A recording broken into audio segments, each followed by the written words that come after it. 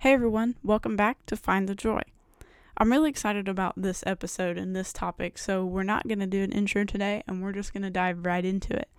I was going to continue on what I talked about last week, being obedient, being consistent, and then going on to talk about joy and contentment.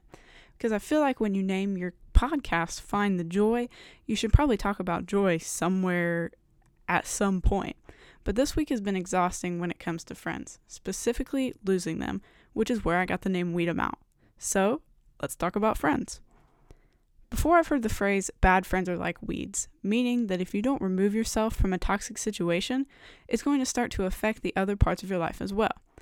I have an attachment problem. It's actually probably a lot worse than what I would like to admit.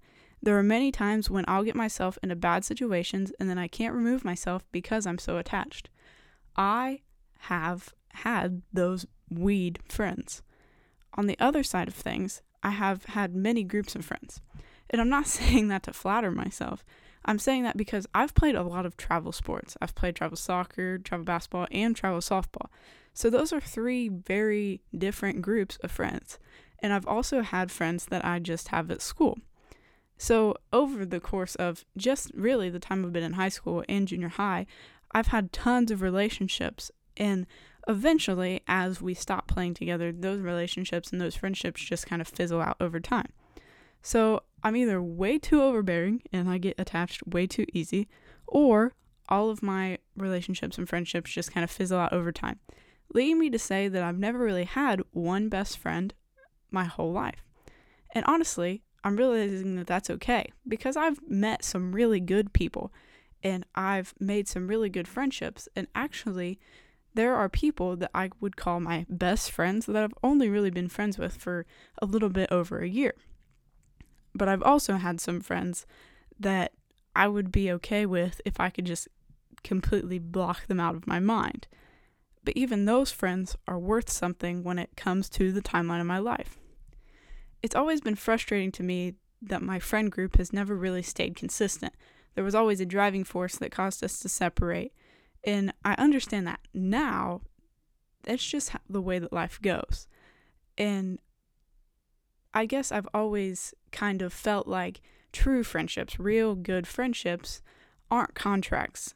They're not something that you just sign up for, and then when one little thing goes wrong, we're not friends anymore. You can't just pack up and leave when it comes to a real good friendship. Which leads me to say that good friendships are like a covenant. They're like an agreement that through thick and thin, and no matter what we go through, I'm going to be here for you no matter what. And as I was trying to figure out what to say for this episode, I found scripture that literally backs that up. So I'm going to call this little piece right here the Proverbs Guide to Friendship. Because in scripture, specifically in Proverbs, there are little things that everyone should hear when they're struggling with their friendships. Proverbs 18:24 says this: "One with many friends may be harmed, but there is a friend who stays closer than a brother." Proverbs 27:10 literally says, "Do not abandon your friend." Those go hand in hand with the covenant not contract point that I'm trying to get across. And I think for me, out of those two scriptures, my biggest takeaway is that in Proverbs 18:24, it says that one with many friends may be harmed. And I feel as though in today's culture, our biggest focus is how many friends we have, or how many followers we have on Instagram, or how many likes we get on our posts, or how many streaks we have on Snapchat. And all of those things are all just materialistic. Good friends are hard to find because people choose quantity over quality. So now we're going to go back to the Proverbs Guide of Friendship. In Proverbs 22, verses 24 and 25, it says, "Don't make friends with an angry person, and don't be a companion of a hot-tempered one, or you will learn his ways and entangle yourself in a snare." So, if you haven't seen it yet, I posted a video on my Instagram page about how you are what you consume. So, I know you guys have heard the phrase, "you are what you eat." And I had a coach just this year tell me that it goes way deeper than that. You are what you consume. And when he said that, I laughed at him. I was like, that's the same thing. You are what you eat, you are what you consume. But he made me realize quickly, and he taught me this, that it's way deeper than that. You are what you consume, and what you consume consists of literally everything. Yes, what you eat and what you drink, but also what you watch on TV, what you read, what kind of music you listen to, and the biggest of all these is who you hang out with. It is literally human nature. I've done it, to adapt to who you hang out with, to slowly become those around you. Really, it's practically a survival mechanism because you want to fit in. So I'm going to ask you this question. Who are you hanging out with? The Bible verse that I used in that video that I posted just a couple days ago was 1 Corinthians 10:31, and it says, "So whether you eat or drink or whatever you do, do it all for the glory of God." And I like it because it talks about like what you consume. So whatever you consume, you should be doing it for the glory of God. Now, in this video, I asked myself this question. Is what you consume bringing glory to God? How you live, how you talk, what you listen to, what you read, are you living to bring glory to God?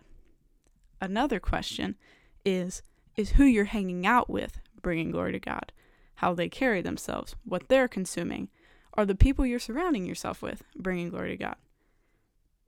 Back to the statement I made about how you slowly become those who you hang out with. If your friends are bringing glory to God, they will push you to also bring glory to God. They will help you stay accountable in that, and they will just be able to be there for you when you're struggling.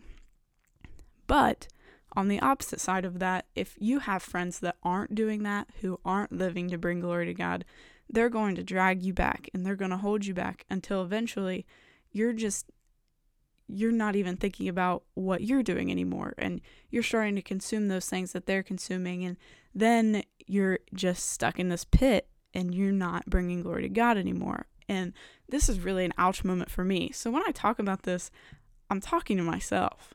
Like, I need to be better at this, and I've been praying for God to just kind of point me in a direction of a group of friends that is working and is living to bring glory to God just like I am.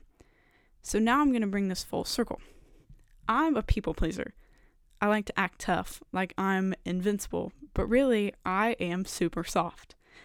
I'm also a person who has to understand every little thing that's going on, or else I drive myself crazy trying to figure it out. Actually, I drive all of my friends and my mom crazy because I like to talk about all of my feelings, and I like to confront all of my feelings head on, and people just hate that for some reason. But I've lost friends this week. No explanation, no, hey, I'm upset with you, nothing. They literally just disappeared. And for a couple days, I spent myself trying to figure out what I did wrong. And the truth is, I didn't do anything wrong.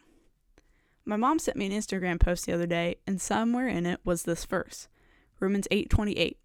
And we know that for those who love God, all things work together for good. God intervened. Those friends that I lost, that weeded themselves out of my life, they weren't going to boost me up. They weren't going to help me bring glory to God. So he intervened. So even though at the time it may have hurt, and it did, that hurt turns into growth. I don't have to be frustrated over losing friends anymore, because I know that in everything, God has a plan for me, and that in that plan, all things work together for good. And now I'm going to talk about this calling and just the way that God keeps showing up in my life and just communicating with me that I'm doing the right thing. As I was working on this, I was writing down the scripture I wanted to use, and the verse of the day popped up on my Bible app, and it was Proverbs 13:20. And literally, I'm going to put this picture in your head. I'm writing down in my notes, and I'm literally writing Proverbs 13:20, and it pops up on my iPad, and I'm like, holy crap. Like, that's not just a coincidence. That's God showing me that I'm moving in the right direction. Now back to that Romans 8:28 verse. It goes, and we know that for those who love God, all things work together for good. And then it goes on and says, of those who loved God, who are called according to his purpose. And there's that word, that calling word or called word.